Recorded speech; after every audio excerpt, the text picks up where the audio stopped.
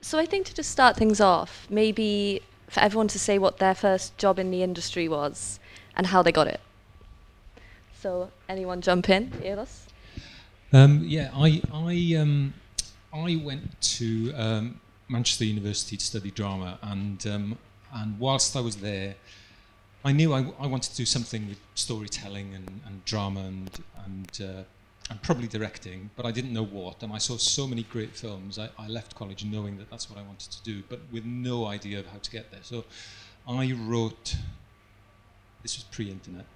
I wrote 100 letters, maybe more, to every director I admired, and said I want to be a director. Do you have any admired work 100 experience? directors? Well, I'm producers, and I only got two positive responses, and one was from Michael Winner, who said, "No, I haven't got a job for you." And then the other one was a Welsh director called Carl Francis, who'd made some Welsh features, and he was. It happened that he was about to start on a very low budget drama series in Wales called Judas and the Gimp, and I got a job as a. He phoned me up and he said, "I can't offer you a job as a director because I'm doing that, but you could be a runner on it." So I got to be the guy who was picking the actors up in the morning and driving the prop car and stopping people from walking into the back of shots and making the tea. So that was my first job. Great. How about you, Rory? So I was quite lucky for my first on-set job, whereas the location manager was a family friend, so got me in as a production assistant. But when it comes to my VFX career, I actually posted over 100 CVs to London and said, please, somebody give me a job. And out of over 100 CVs, I had one response, and they invited me for an interview and offered me a job as a runner, which was a great opportunity to come and learn about VFX, because up until that moment, I had no idea what it was. And yeah, they gave me a job as a runner in their studio in London, looking after the clients, making teas and coffees and bringing them food and stuff, and it all just progressed from there. So maybe posting is still the way to go rather than emailing. I was around for the email days. Yeah, I know. I just felt it was a bit more old school to post a letter out there. Yeah. Okay, and Sam? After school and before going to university, which was actually a polytechnic at the time, because I screwed up my A-levels really rather badly, I had a year out and I was living in London with my brother, and I walked into a recruitment agency and said, I want a job. And they said, what kind of job would you like? And I said, film or television. They said, we've got a job at 20th Century Fox. I mean, like, it's a ridiculous thing, really. So they sent me off for this interview with this guy called Paul Higginson, who I still know, and this is 30 years ago. And I got a job which paid me £6,000 a year, and I was in European print. What this meant was we were shipping 35mm prints and trailers to Europe. So my job when I got in the morning was to take a subtitle spotting list, continuity dubbing spotting list, which is how people would translate it. It'd be this thick and it would have every single line in it and all the cues. And I would have to photocopy it 12 times, and it would be letter size, going to A4 size, and that was it was like the worst thing. This is like pre-fax even. We're talking, it was a telex machine that came in the morning with instructions in. And then from there, I did that throughout university as well. I went back to that job and then ended up going back to work with them after university, and through there kind of made my way through and up. But going back to what you guys were saying, I wanted to do some work experience one summer, and I sent out 60 letters. Not quite 100. Right.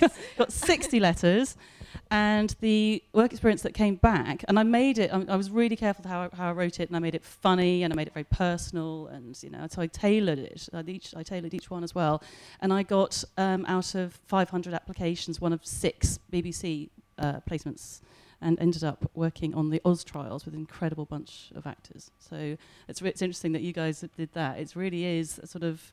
You have to really want it. You have to spend time on it. How many of us studied film or TV or studied what you actually do now at university or training course? I guess, I mean, my course was a sort of theoretical course rather than, and didn't really have a huge practical element. But but there was equipment there that we could use, and so whilst I was at university, I made loads of pretty terrible short films. but it's practice. See them. I always think it'd be great to see Absolutely everyone's not. worst film ever. It'd be really useful. But when I left university, it meant that I had something to show, even if it wasn't that impressive. But did you always know that you wanted to work in film and TV even before university? Did you know you wanted to be a director, or did it come?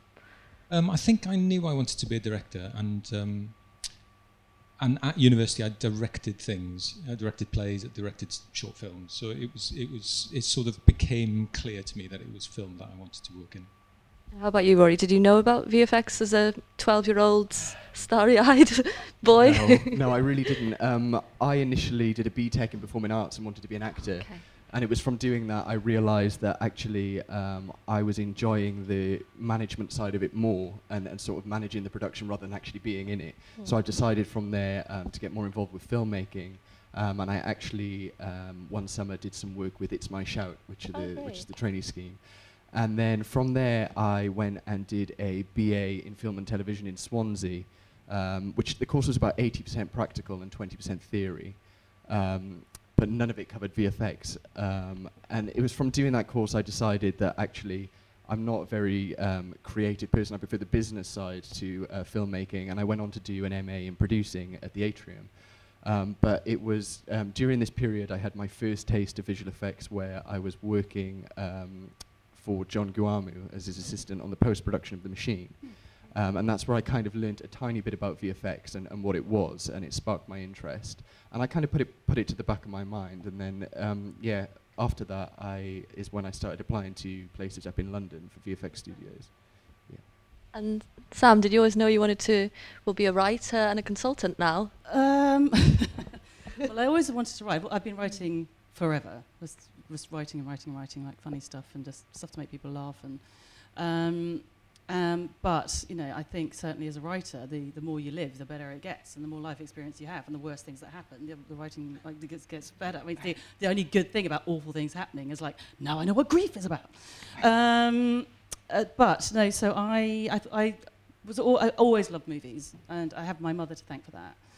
And so Sunday afternoon was always watching what she used to call the crummy films on TV. So it's always the black and white. So things like Gone with the Wind and Jezebel and Wuthering Heights and all the black. So I was massively into all the black and white movie stars. And then she'd take me to the cinema to see reruns of Dr. Zhivago. And my dad would take us to see things like Star Wars and Indiana Jones. And I absolutely loved all those as well.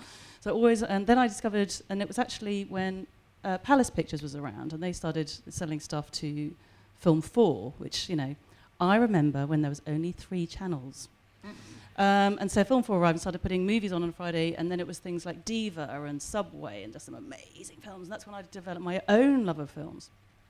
So yes, I'd always wanted to work in films, but then somewhere along the line I got this kind of strange I want to be in theatre thing going on. So I studied theatre studies and communication arts, thinking I wanted to work in the theatre. And I used to go to London and I used to pay £5 to stand in the back and go and watch everything in the theatre. But I used to watch out for the empty seats in the front, because there's always the VIP seats weren't always filled. So I'd always look out. So I'd go and sit in those in the second half.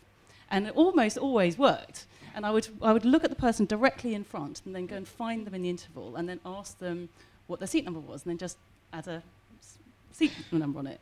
And I was there watching, I think it was probably David Hare or something, great socialist sort of drama. And this woman, I went and found her, and I just looked at what she was wearing. She was sort of dripping in designer clothes and Chanel handbag. And I suddenly realised that this was what Champagne Socialism was. And that if I was going to change the world, it wasn't theatre. I was going to go into film or television. Thanks to Trevor Griffiths' quote, which says, "You want to change the world, write for television." Anyway, so then I sold it all up the river and started making commercial films, and that was that. But yeah, but theatre studies has stood me in good stead when you're talking to directors who are really into theatre, and I can at least talk in their language.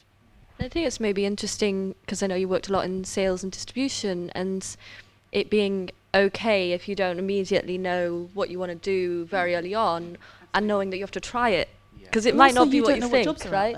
Yeah. So I got into sales because I left 20th Century Fox and went to work for Polygram, as it was just becoming Polygram. Polygram just bought Manifesto. that week. And I didn't want to be in sales. I wanted to be a producer. So I went to Polygram to try and work my way up a floor to working title. That was my plan. And I was an assistant. I was hating it. I was 26 years old. And I got offered a job in doing sales. And I really didn't want it. But I had to make a decision. It was like, what do I want more? What I wanted most was not to be an assistant anymore. So I accepted this job offer to be a salesperson, really, really not expecting how much I would ultimately love it. Absolutely, for the first 15 years, absolutely, totally, utterly loved it. And so you don't necessarily know. It's trying things out. It's a similar thing with the VFX industry. I mean, doing my BA and my MA, I never heard about VFX. I didn't know there was this whole other industry out there until I was in it. And all of a sudden, it's like, wow, there is massive opportunities for people interested in working in production. And it's just often overlooked as part of the education system. I think there's maybe a lot of people in the room who would like to be directors or writers. But Eros, how do you feel maybe what the impression of what a director does or what makes a good director, how does that sync up with reality? Like, how would you define the qualities that make a good director? I think there's two things that you really have to get sorted, and one of them is sort of the how you do it, and part of that is learning your craft. You know, how do you talk to writers, producers? How do you persuade people to give you the chance to direct something, the money to make a film, because it's a lot of money that you're wanting people to risk on you. You know, how do you learn how to work with editors, costume designers? Because I don't know anything about costume really, makeup. You know, and as a director, you need to have a sense of what every single person's job is: the writer, the VFX person, the development person. You know, you need to understand and be able to talk to them. So you know, you can learn all those individual skills as you go along. And you can sort of forge opportunities. A lot of the time, you know, you start off doing something that you don't really want to do in order to get to the place where you really want to be. So that's the sort of how you go about it, and that's really hard. But the other part of directing is knowing why you want to do it, and what stories you really want to tell. And it is true, as you live life, you kind of get more, well, I have anyway, I've got a better sense of why it is I do what I do. Why do I want to make an audience cry or scream or howl at the television or laugh, or, you know, whatever it is. And I think, you know, as a storyteller, that's a really, really important thing. Just work out what it is inside of you that you're burning to get out there and share with the world. And then at the same time work on the how of it. And being able to communicate that, right, at every stage to kind of financiers like me or bigger than me, and then keeping hold of it, I guess, is hard. Yeah, and knowing, you know, when you're pitching a project, knowing exactly what it is, what's at the heart of it, is important in your own head and in your own heart, but it's important when you're talking to the money people. It's important when you're talking to the crew. It's important when you're talking to the cast. And then when you're trying to sell the film, you know, knowing what is really at the heart of it, and not letting go of that, because there'll be 1,000 people along the way who kind of go, well, you know, it's set in. Are you sure you want to set it in Wales? Yes, I'm sure I want to set it in Wales. You know, there's 1,000 people we who won't say want that. to kind of we want you to kind of shift your ideas, but keeping hold of it and being, you know, fighting fiercely for it is really important. I feel like you could probably speak to that. Yeah. Keeping hold of what's special about a project from a writer. See, I was on the other side of things, which is I was the one selling it. And so, you know, and that's what I write now with an absolute audience in mind. My speciality is knowing international audiences and markets and distributors, and knowing what they want. And basically what they want is something that's really simple to sell. So that means, you know, if you've got, you know, anyone who's been on any of my workshops, you know, if you've got a genre, you stick to it. You don't confuse genres, because people are selling it all the way down the line. But then again, you want, well, you know, originality within that. So it's very much the you know, what I say to people is give the audience what they want, but in a way they're not expecting it. So so I would be on the other side, and I have been the bad cop, where the director's gone, I've got this amazing idea, and I'm like, nope. And that's what I did last year. I was working on this film called, it's now called Freehold, it was called Two Pigeons. I came on as associate producer because they'd run out of money to pay me. And it's a genre movie, but it was kind of a genre, it was dark comedy, and it was a bit mishmash of genres, and I just sort of kept saying to them, you need to really choose one and stick to it. And you know, classic Samantha Hawley, which like managed to get into South by Southwest, had a great premiere, and they did absolutely no money. Because people were coming back and going, well, it's really hard to tell what it is. I don't know how I'd sell it. So I would be on the other side of things, really trying to keep that little nugget, you know, really well kind of wrapped up and cherished. I mean, that's the thing as well. It's like, you know, I was working on films that I loved with filmmakers that I adored, and you know, I was very passionate about what I did. But then somewhere along the line, if it fell out of that, then it would just become really hard to sell. And you know, the thing, you want the film to succeed because you want the film to get out there and make money, but you want everybody involved to be part of a success, and when it isn't, it's pretty heartbreaking. So I would be the bad cop in that situation most likely. What do you think the traits are of the really successful writers who are able to have a sustainable career in film and TV in quite a difficult industry, I'd say? I don't know now. You feel it's probably quite precise, but yeah, I think that's slightly weird. I think I probably could have answered that question 3 years ago. I don't know that I can so much anymore because I'm just setting off on my own path. Well, I guess what kind of tools do you think that they need to have? The reality of life as a writer, I mean, what is that like?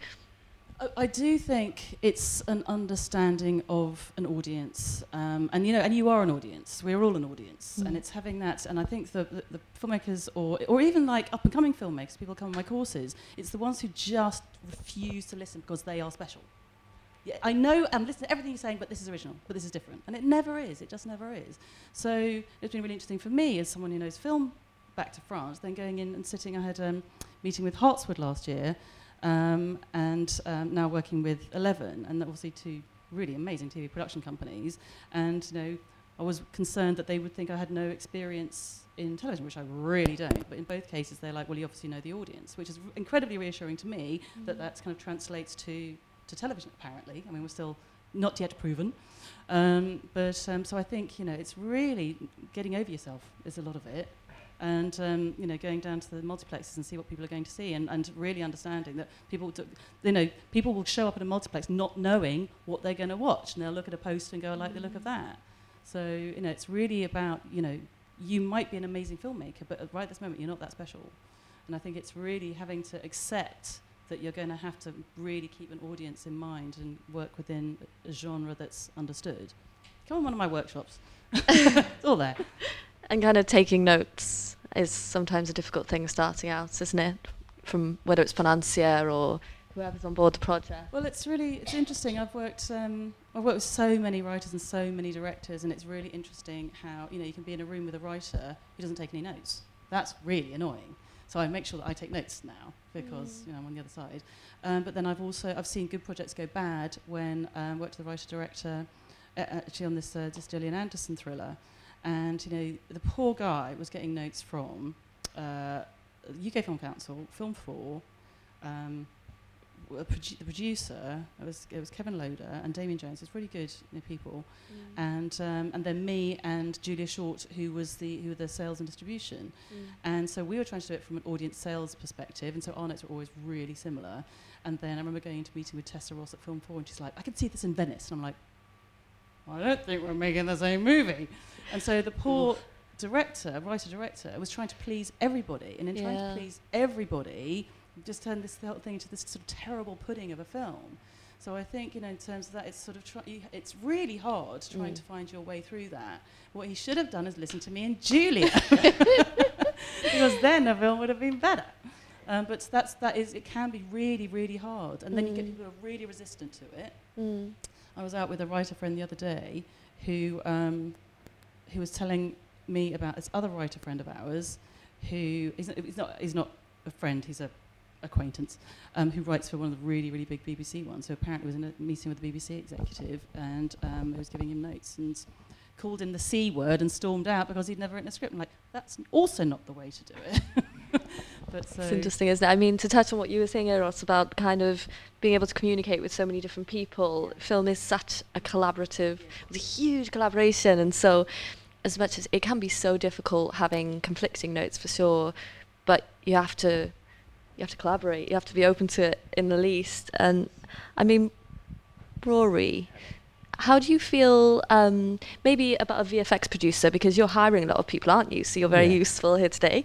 Yeah. But what kind of skill set does that normally involve? Like, what are you looking for in hiring?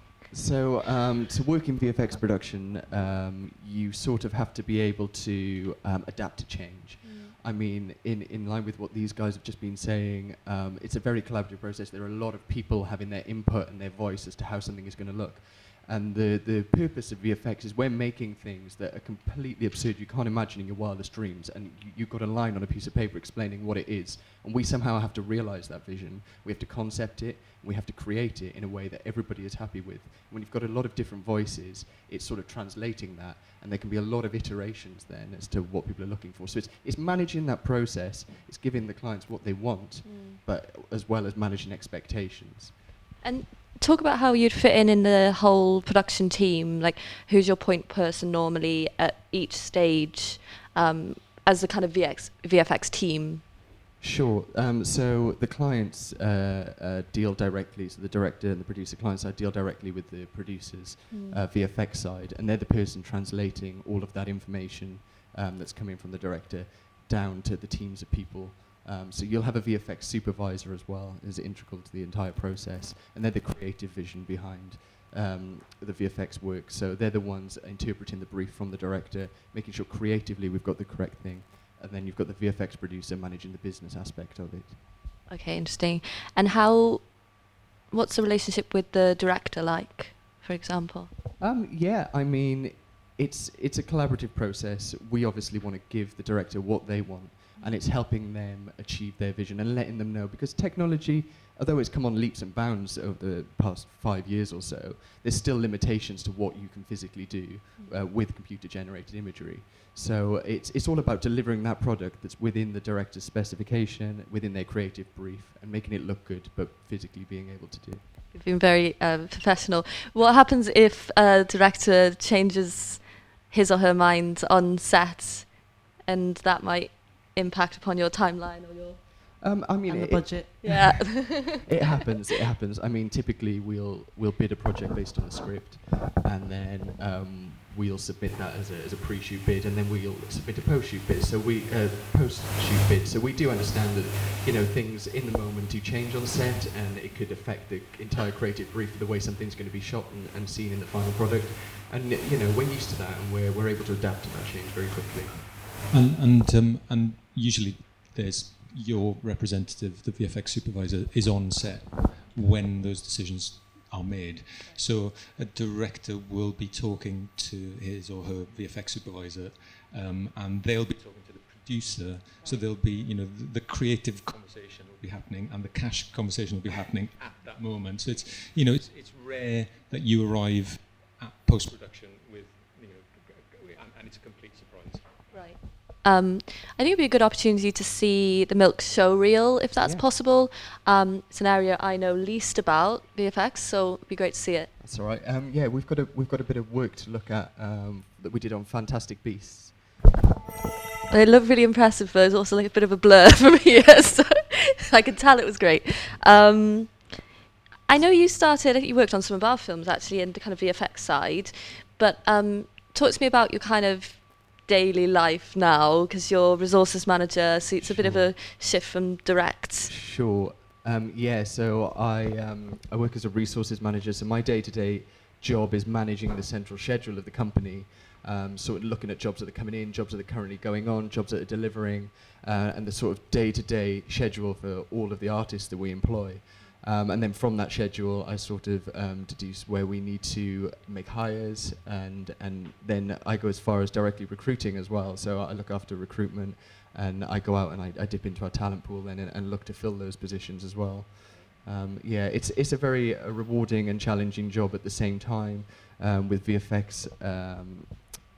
the turnover schedules are often changing from clients, and we're reacting to that very quickly. And so it's just making sure that we have the human infrastructure in place to adapt to that ebb and flow of work coming in and out of the building.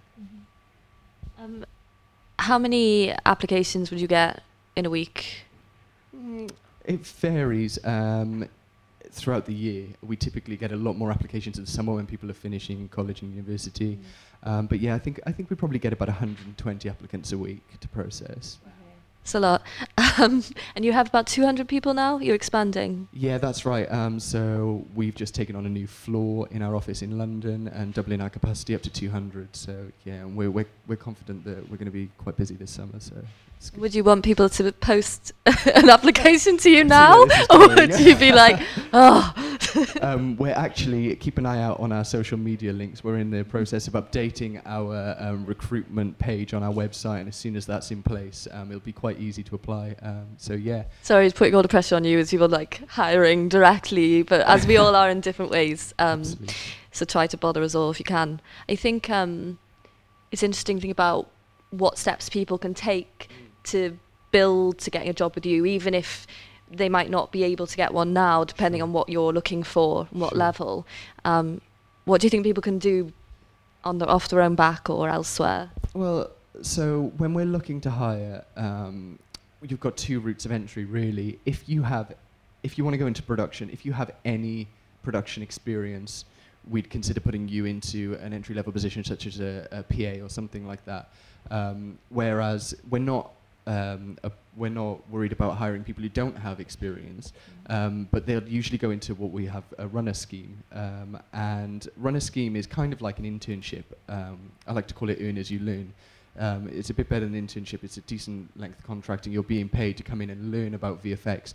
Because I do understand that, you know, the VFX pipeline from the outside can seem quite complicated and quite off-putting, but actually, you know, when we're hiring people at entry level, we do realize that maybe a lot of them don't really know about VFX or what it is or how it works or how a shot gets from here to there. So we do take that into consideration, and the best thing we do is offer the runner scheme. So people come in and their main job is within facilities, is making teas and coffees for clients and looking after them when they come in. But when they're not doing that, they're learning about their chosen discipline and sort of finding out where they want to go within the VFX team. Right. How did you get your first directing job, Euros, and how long did that take from having the ambition? In general, just yeah, anything in general, yeah. Is this microphone okay? It depends. I think, you know, my advice is go out and make short films and you know, make the best short films you can. Get the best actors. Don't spend too much money on it. Don't make them too long. But go out there and practice your craft. And once you have some short films that are great, you know, producers will be chasing after you, because talent and new talent is always really exciting. So you know, pursue that and practice your craft. And I don't know, there is no single route. It's really tough. You know, I wanted to be a film director, but I went into television, and I've been really lucky that I've had a career in television that's, you know, that's lasted, touch wood, quite a bit so far. But you know, so other people go into theatre directing. So, you know, directors like Sam Mendes or what's his face who made Billy Elliot, Stephen Daldry. You know, they went and they ran theatre companies, and then they shifted into making films.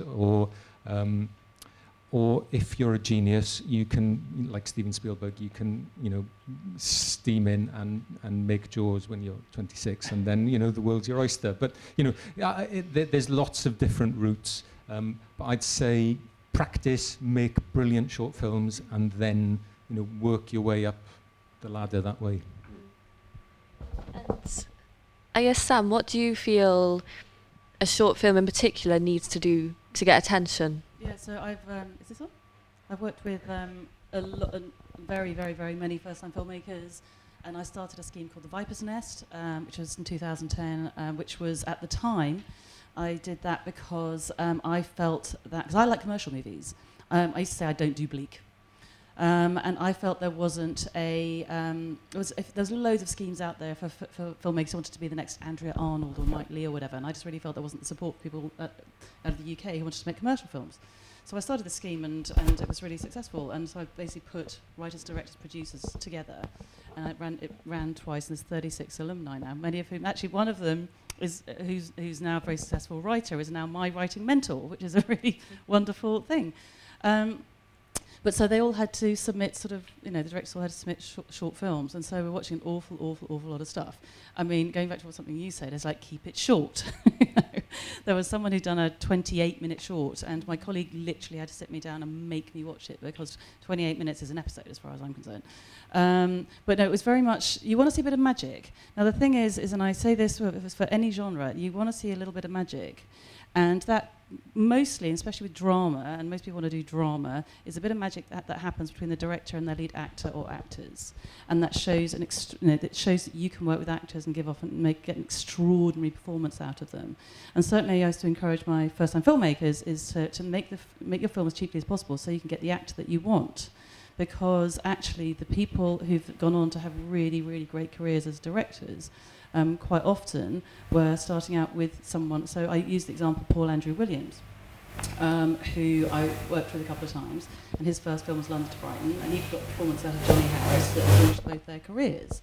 And if it had been a bigger budget film, he'd have been try to persuade get someone bigger in there. So, or you think of sort of someone like Ben Mendelsohn in Animal Kingdom. No one had heard of him before that. So you're looking at those incredible, powerful performances that you come out there, you're just like, that's knocked my socks off. And if you can do that in a short, that's something you've really got to try and do. The other thing, it's got to look good. It's really, really, really got to look good. And if you've got a budget, you've really got to, if you've got no budget, which is, more likely, you've got to really, really, really think about production values. And again, I'm going back to kind of first films. There was a really great film called Lilting that was, I think it was one of the Film London films, made £150,000. And basically the production design was vintage and wallpaper. There was wallpaper. There's the most amazing wallpaper all over the place. And then the shot of Ben Whishaw is the poster with this incredible wallpaper, and that's it. And it's just beautiful. And photography as well. Getting those sort of things that don't need to necessarily cost that much. It's just making it look amazing and knocking my socks off. Actually, what I would say to that, add on to that, is having this conversation with Joe Oppenheimer, who's a friend who used to be a very senior BBC exec, and he was like, story. So that's someone else's input. Mm. And, sorry, can I say something else? Yeah. The other thing for me is like, whilst I don't do magic realism in film because it doesn't sell, you stick to your genre, but in short, you actually have an opportunity to do something amazing, to do something really wild that makes you go, what? I wasn't expecting that. So something really that pops out, and it's just something that's really going to grab the attention, something that won't, because in a short is a showcase, whereas your first film has got to get out there. So you've actually got a little luxury to do something that's really silly, ridiculous, wild, something in a short, to do it. I think that's so interesting. Can I just ask, who are the filmmakers in the room and who want to get into the industry? Filmmakers? Industry? Okay. All right, so can I just ask, so directors? Writers? Writer-directors? Producers? Anything else? VFX? Yay. Good man. Did I say writers? Yes. Editors? Okay. Anyone who doesn't know? Yay. Yeah, I think that's so interesting, and also to think through how much do you think through the festivals that are important for that short to go to, and then also thinking about things like length, slots for shorts. All those things have to somewhat be a part of the process. And I'm not an expert in any shape or form on short film festivals at all. That's not my thing. However, you get a short and it's award-winning. There are certain very prestigious awards that come with shorts, and especially if it gets like to BAFTAs or something like that. So certainly a BAFTA-nominated short film director is someone that you want to be all over.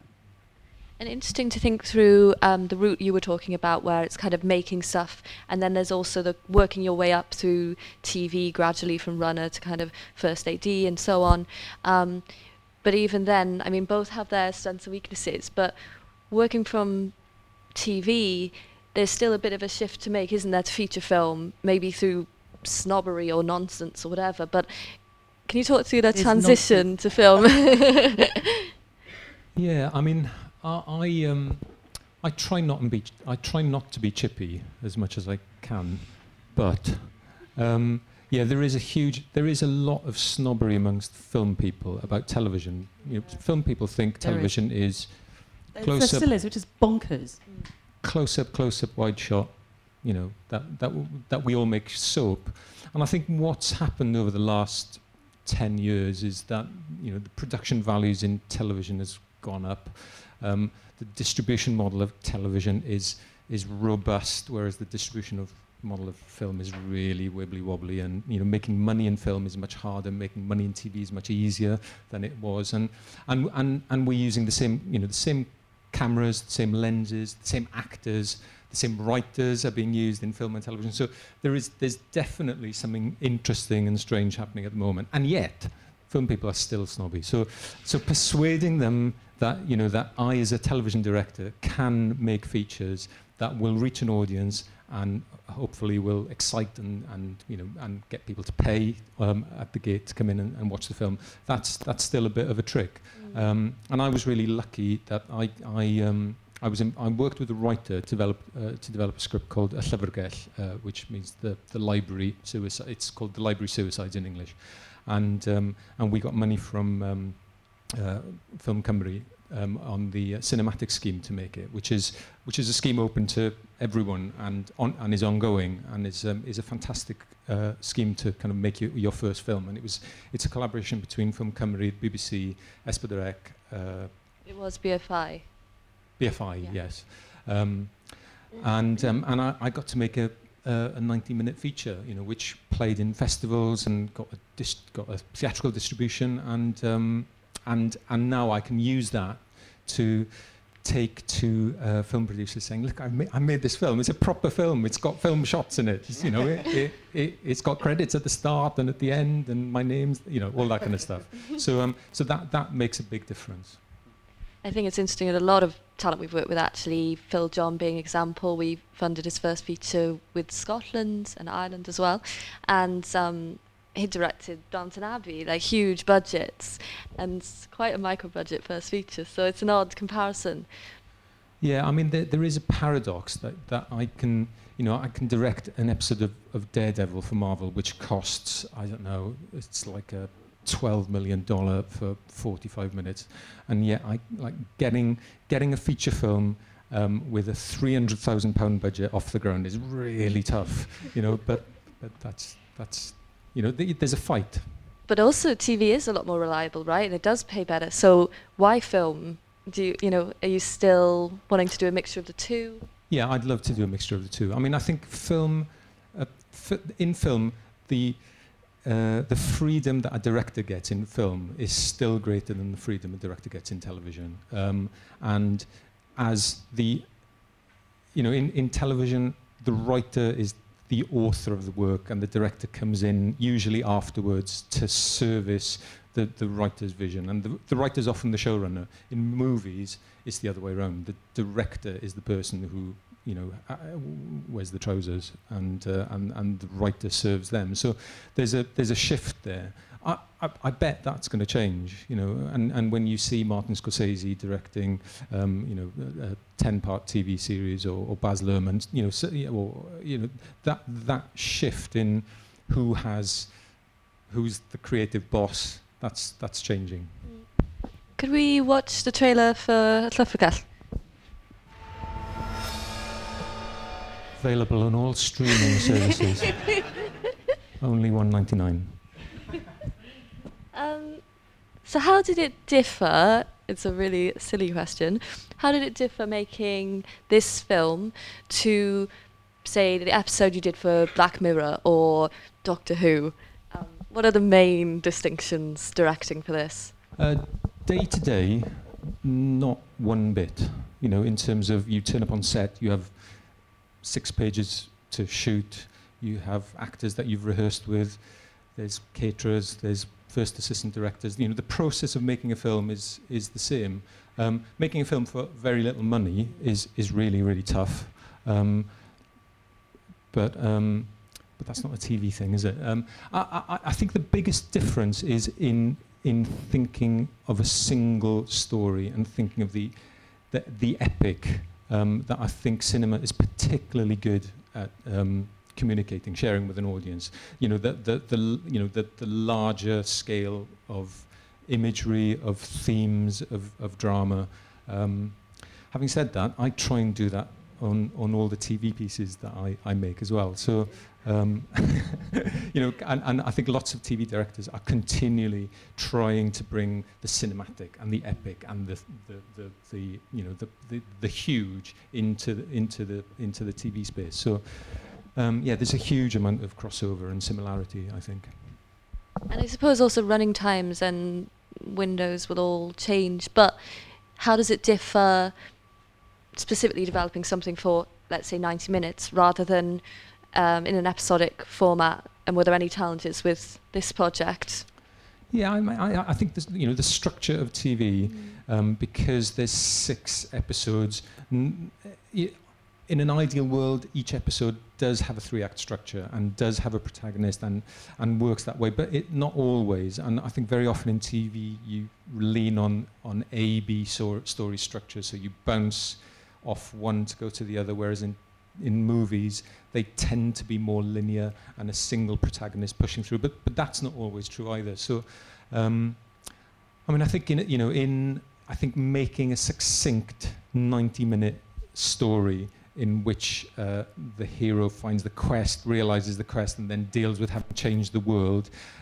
It's a really brilliant form, and if you can leave the audience satisfied at the end of that, you've done a good job. Whereas in television, your objective at the end of an episode of television is to kind of make sure that there's enough unresolved so they come back next week to watch the next episode. So yeah, there are some fundamental differences.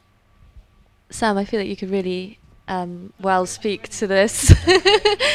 So you're writing for TV and film at the moment. You've in the past developed hugely successful film. Yes. So how do the two differ?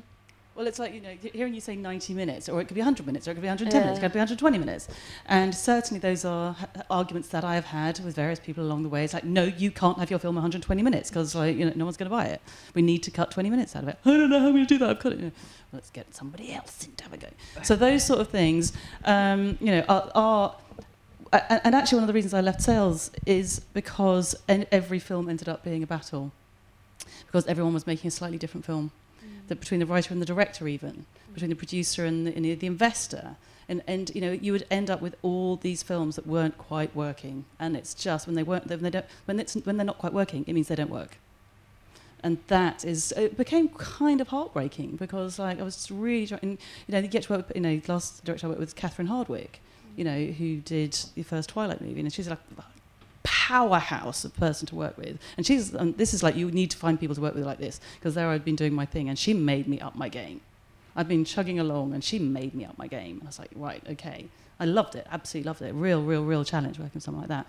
And yet, we had promised our distributors that this was going to be a glossy movie, and the entire thing was shot in handheld, and we had promised our distributors it was not going to be shot in handheld, and somewhere along the line no one told her.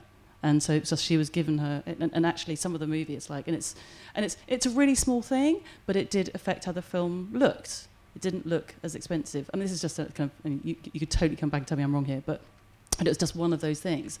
So have all those sort of things. Whereas now going to television, I'm absolutely loving it. I'm absolutely loving it, because my script is, the first people are going to send it to is Sky Comedy. So I've been watching a lot of Sky Comedy. And so it's got to be exactly 54 pages. There was no argument. There is going to be absolutely no argument, even though that I'm the writer here. I'm not going to be able to go, I think it should be 62. I can't get it under 62. There's just no argument. And it's for that audience. So I have to write it for that audience. When the pitch document goes out, it goes out for Sky Comedy. And then if they turn it down, it goes to, let's say, the BBC, then I have to write in an extra 4 pages. Is that right? I don't know. But extra 4 pages and take out the act breaks, because it's so specific. And to me, having spent so long with films that just like failed because there was this kind of absolute fundamental misunderstanding, not misunderstanding, but just like everyone's pulling in a different direction, to actually doing something that's so focused is an absolute joy. It's an absolute joy, because even for a slot, you know when it would be. Interesting. And is there still something more, this epicness, is that a word, that Errol spoke about? Is there something more epic about film, and what is that? Is it something intangible, or is that changing now? Well, I think, there was always the film was the highlight, and actors working in television like George Clooney wanted to go and make it in film, whereas now they're all going back again, which is really wonderful. And the UK really hasn't caught up. Going back to what you're saying, is like, so my script, my first script, which is the one that's now is being recommissioned into a TV series, a friend of mine is a producer, absolutely loved it, wanted to pick it up, and suggested, what directors do you want? And actually, I suggested a TV director who I'm a big fan of, and he came back and said, well, if that's the kind of film you want to make. And I didn't do the deal with them, because I just thought they are the dinosaurs now. And I actually mentioned this director's name to a friend at the BBC and said, oh yeah, that's exactly the kind of person we want to be working with. And I was like, God, fuck! So there's this portion of the industry that is still really, really behind and snobby about TV directors, which is unbelievably ridiculous, because also TV directors have more hours behind. It's like pilots. The more you film, the more experienced you get, the more you can come up with creative ideas and solutions, and you can get good actors. Good actors want to work, So all of those things, and there is certainly a significant part of the industry that is really behind. There's no doubt about that, which is so annoying. Yeah, I guess it's quite funny as well. You could make quite low budget short and get into some great festival, and that can be the only thing you've done, but you might get further than someone who's done so many hours. That's only especially in film, if you're right? male. That's something that's is still a problem. It's definitely still a problem, and I'm talking to Jane Hudson at 11. She was definitely saying that she's never ever seen a female writer be passed over for being female, but she's definitely seen female directors being passed over for being female. Okay, and why do you think that is in your opinion? How long have we got? that's a whole other panel. I think if anyone's reading anything about what's going on at the moment, then hopefully that is changing. But I certainly have a lot of female director friends who find themselves passed over for the hot up and coming Yann Demange type, who's maybe just done music videos. But I think it is important for everyone in the room to know that just put yourself forward as much as possible. Completely. It's really. Here's the thing as well. It's like, to be a woman right now is really good. It's really good. And one of the reasons I got picked up by my agent, he's like, you're a woman and you're Welsh. And so, because I was living in Wales, and I obviously I was born and brought up in England, but two Welsh parents, moved back here, and then I have to come. You guys, am I Welsh? Welsh enough. So that's been great. And now I've done my time here, and so I've kind of absorbed and rediscovered my roots. But there's certainly there are advantages to be had right now, being a woman and being a woman who puts herself forward. That's the other thing as well. It's like take no prisoners. I think the infrastructure is a long way off, though. So amazing, we're all doing things to get. London, who are committed now to 50%. So we're getting there. It's a really good time. It's a really good time. But we need to look at the barriers before that. We do. Yeah. So even getting to be aware of an advert from the BFI or from these institutions. So I think it's really positive, but something that we see a lot is women feeling that they should be in a producer role because it's something they see more. Yeah. If you want to be a director or writer, do that. Yeah. I think to talk about Epic would be interesting to show your fantastic Beast clip. Yeah. Could we do that? I was just going to point out, actually, nearly all of our VFX producers are female. So yeah, within the VFX industry, we don't really see the gender split that you might do in other areas, which is great. And actually, one of our co-founders, Sarah Bennett, she won an Academy Award for VFX, and she's only the second woman to have ever done that. So. Wow, it's amazing. Could we show the clip?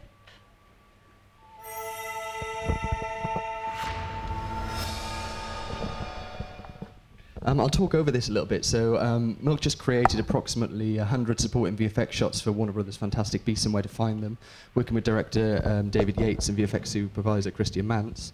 The majority of our work was focused on this wand office, where we created full CG set extensions to make the room look much more vast with rows of magical animated desks. Our initial brief was just to add CG activity on one hero desk within the play, but the brief evolved over time into a full CG replacement of the room. The work consisted of extending the room to infinity and populating it with multiple desks whose contents were controlled by magic. So what you're seeing here is sort of CG environment extensions in order to create this vastness. And we also did some of the magic effects as well that you're seeing here. So we worked on some shots creating the famous Harry Potter's apparating effect, and we did multiple wand effects, including Obliviate effect, all created using 2D compositing.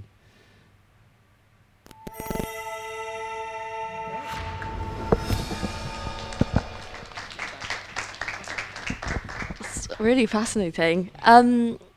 Does anyone have any questions? So, how do we get our shorts out there? How do we get our shorts out there? And who's that directed to in particular?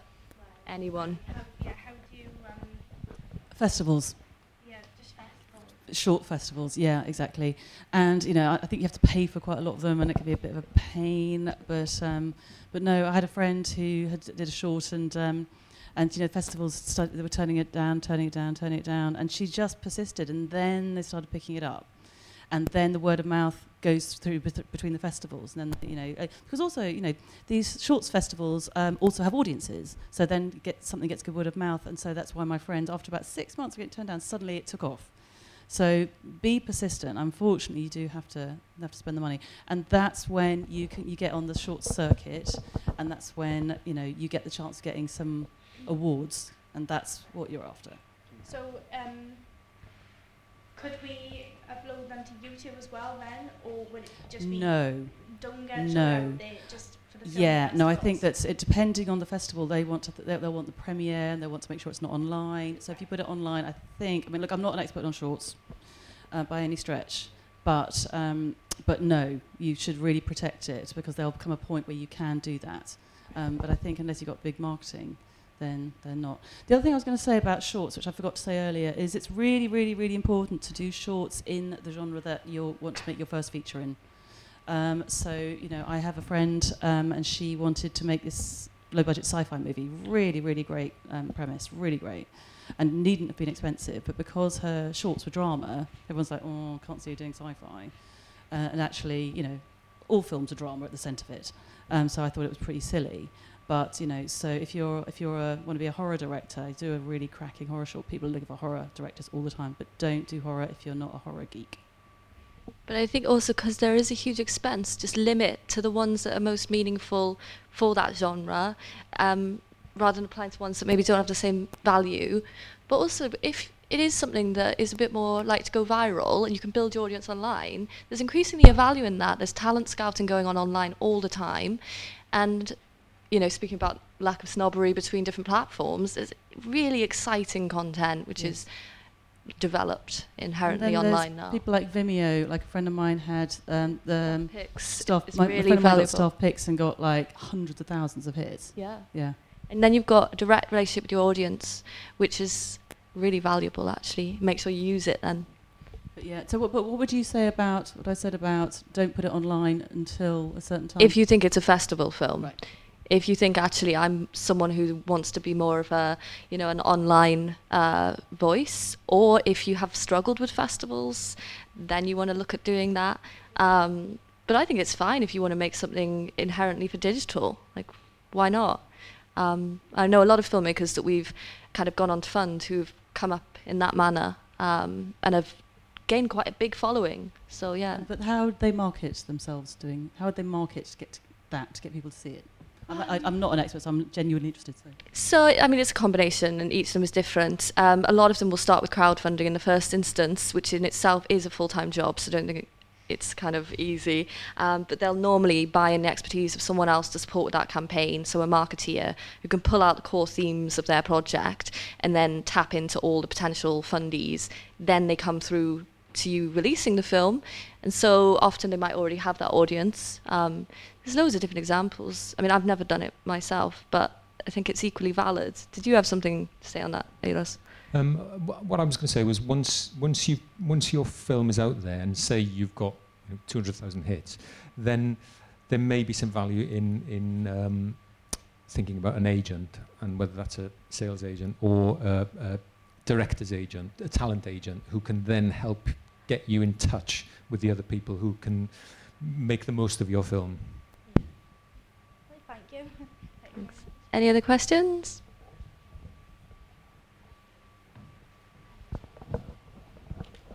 Hi. Hello? Yep. Hi. Thanks for the talk. It's been great. I wanted to ask about something you said just now regarding the genres of being known for a genre. I hadn't really thought about that before now, and so thank you for bringing that up. So I wanted to ask, if you're talking about horror as being one genre, but then you got people like The Legal Gentleman will be done for sort of black comedy, which will blend the two things. Are there particular genres that should be avoided? Or certainly mixing them at all? You should not be mixing them. Yeah. And I've been doing some lecturing for the NFTS, and I have been tutoring a module on acquisitions. And I took my students to see a load of distributors and a load of salespeople, and the one thing every single one of them said was, if you mix a genre, you can't sell it. So, and I've been lecturing on this for like a really long time, but to hear it in black and white from absolutely everybody is because there are paths to market for all of these things, and there are understandings, and audiences know what to expect. So if you're watching a romantic comedy, you know what to expect. If you're watching horror, you know what to expect. If you're mixing them up, you don't know who it's for. And a really perfect example of that is a film I sold called Grabbers, which is a comedy horror. And actually, it was wonderful romance, but the people who went to see the creature feature were really disappointed because, like, not enough creatures. So, these things do fall between the cracks. The other thing that I do all the time is I get onto things like Amazon Prime, or I get onto Netflix, or I get onto, where you watch movies, and I look at the genres.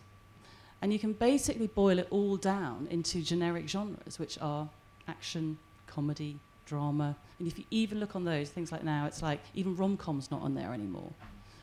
So you need to, there are what I call the 9 generic genres. You need to make it really clear. And so I have, for example, people come to me and say, I've got a road movie. I'm like, that means absolutely nothing to me. It's like, is it a comedy road movie? We can all think of like comedy road movies, can't we? Or, is comedy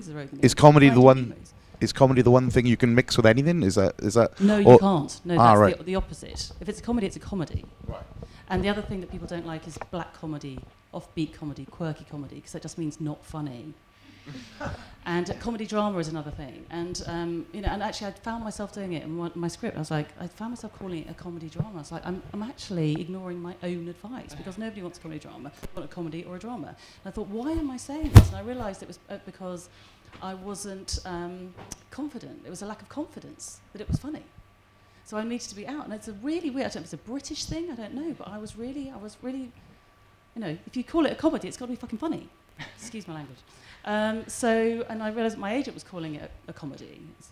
So I was like, okay, well, it's a comedy. I mean, it's a sweet comedy, it's a gentle comedy, but still comedy. So, you've got to be really, really clear. And going back to kind of making shorts, it's a showcase for your first film. So you've really got to think about the elements within that and what you're doing. And going back to horror, I really enjoy selling good horror movies because there's this fan base out there that's amazing, and there's all these websites, and they're full of geeks who can't wait to get their hands on your projects. And if you've got a short, that short will be everywhere. So I can say to whoever it is that, Shock Till You Drop, I can't remember his name now, but because they've got this, and he said, oh my God! So you can build an audience, and then there's amazing festivals out there for horror as well. Places like Sitges and Toronto Midnight and Sundance Midnight and all these. It's a really, really, really good genre to work in if you are good. And I know a lot of people in my career who've gone, I'm going to do a horror movie, and they're not into horror. Because all horror movies have an element of homage, all of them. And that's when the people you watch go, oh, I can see where you got that shot from. And people really like that. It's a community, and it's a very strange community, and I love them a lot. But it's, and they can smell a mile away a director or a writer who's doing a horror for the sake of doing a horror because... So if you're really into your horror, do horror. If you're not, don't. So something like Scream, what would you describe that then? As a way too old movie to be using as a comp? I don't know. That's the only one I can think of. It was of its time. It was of its time. Okay. Any other questions? We've got 10 minutes.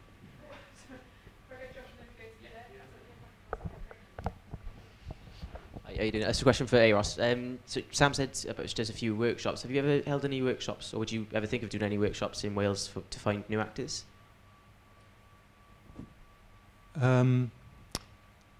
Yes. Yes. I mean, there are. Is this a question about how you can get found as an actor, or is it? Yeah. Yeah. I think there are lots of ways to get in. To get into the industry as an actor, and things like there's the brilliant Welsh College of Music and Drama that run 3-year degree courses, and at the end of that degree course you'll have done loads of different kinds of modules, and at the end of that there'll be a showcase for agents, and agents get to see you, and then you get an agent, and then an agent will get you auditions with people like me. Until you have an agent, I probably wouldn't meet you for a film because they're the people I turn to as the filter of bringing me, actors of a certain quality. So I think there are lots of ways to get agents, lots of different ways, but doing it and putting yourself in plays, putting yourself on short films, putting yourself, going to school, going to places like the Welsh College. That's the way to do it. Any other questions? We've got time for one more. Hiya. I just wanted to ask if you think it's problematic for people to know you for different things, like different roles in any sort of production, really. Like I think there's starting out, there's a bit of a kind of, I don't know what the word is, dislike of people who are certainly wanting to be writer, producer, director, but also writers or actor. Because essentially that's like the holy trinity of roles, and you're taking up 2 of them and you're unproven. But as you develop, what does everyone else think? From a VFX viewpoint, I get a lot of applicants who just say, hey, I want to work in VFX. And it's like, that's great. What do you want to do? So, if you're going for jobs within that industry, you should sort of look at the different roles available within that industry and market yourself for that. Definitely, if you want to come in and get an entry-level job, because I, as a recruiter, can't look at your CV and go, okay, I'll put you in this department or that department, because I don't know what you're suited or what you're trained to do. I mean, if you're Danny Boyle, you can be an opera director and a film director and a theatre director, but I guess he's a director of all those things. Oh, the Olympics, he directed the Olympics, didn't he? So once you make a name for yourself and you make good stuff, then that gives you permission to hop around. Okay. Did you have any thoughts? Well, no, I was just going to go back to what we were saying earlier as well, though. But don't turn down a job. If you get a job, take the job, because if you're getting any kind of experience at all within some element, then you should do it. Do you feel like you need to sort of curate if you're applying for something else, like what you would say you've done or not, or just I would do that. Kind of. And you enhance the relevant ones and. Not necessarily play it down, but I think, and actually this goes back to something that we were talking about earlier, which is that I've hired a lot of people in my long career, and a lot of kind of first jobbers, really. And, I certainly didn't necessarily want to see a graduate. I mean, yes, great, but actually what I really wanted to see was someone who could sit down in my office and knew how to use, the software, and had some experience of, working in an office. And so if they had a kind of an interesting CV that showed they had worked, that would be more interesting to me than someone who was sort of one job out of university, because I want to see someone who's going to be versatile. So, which is kind of contrary to kind of what you're saying. I'm talking about industry, basically. But Yes, the reality is for a sustainable career, then you've got to be able to not just work across different mediums, but also maybe do other things. But it's all about kind of branding yourself, even online. Is it coming from the Yes. same place, everything you're trying to say, even if it doesn't seem obvious? Then it makes perfect sense. We all have to be cross arts to make a living, really. That's exactly right. And it's interesting using the word branding yourself. Mm. It is about sort of... Which is not a comfortable process. But You are No. marketing yourself as a product to be sold, Yeah. basically. It Yes. sounds awful, but it's true. Yes, it's interesting. That's interesting. It's a good way of putting it. well, we've got like 5 minutes. I just wanted to say Film Cymru runs the BFI Welsh Talent Network for new and emerging talent. Anyone who's a graduate or will graduate, we have short film funding, development, production, mentoring, career progression. We run events, masterclasses, and we run Foot in the Door, which is a training program to get your first experience of film and TV with a placement on set. So do look us up. Final thoughts, any last piece of advice from everyone on the people in the room for getting into film and TV or getting the next step in their career? It's really tough and competitive, so follow your heart and go for it. Take any work you can, even if it's not where your end goal is, it's a foot on the ladder and it can translate very easily and you can worm your way through. Don't be a dick. That was a piece of advice that a friend of mine, Giles Edwards, who's in acquisitions, he came to speak to my students, and we got to the end and he sort of said, he just don't be a dick. So that's from Giles to you, don't be a dick. That's for all of us. For all of us. Well, there is an element of be humble as well, isn't there? There is an element of don't pretend you know too much. You know, Yeah, I would say listening is the most important skill. Yeah. And as you develop and on, listen, disregard it if it's nonsense, but listen and use all the networks that you have around you. Every single person is potentially going to break your career. So it's so important to have your connections. And I think that's it. Is that all? Okay. Thanks everybody so much, and thanks to the amazing panel and BAFTA and my presentation.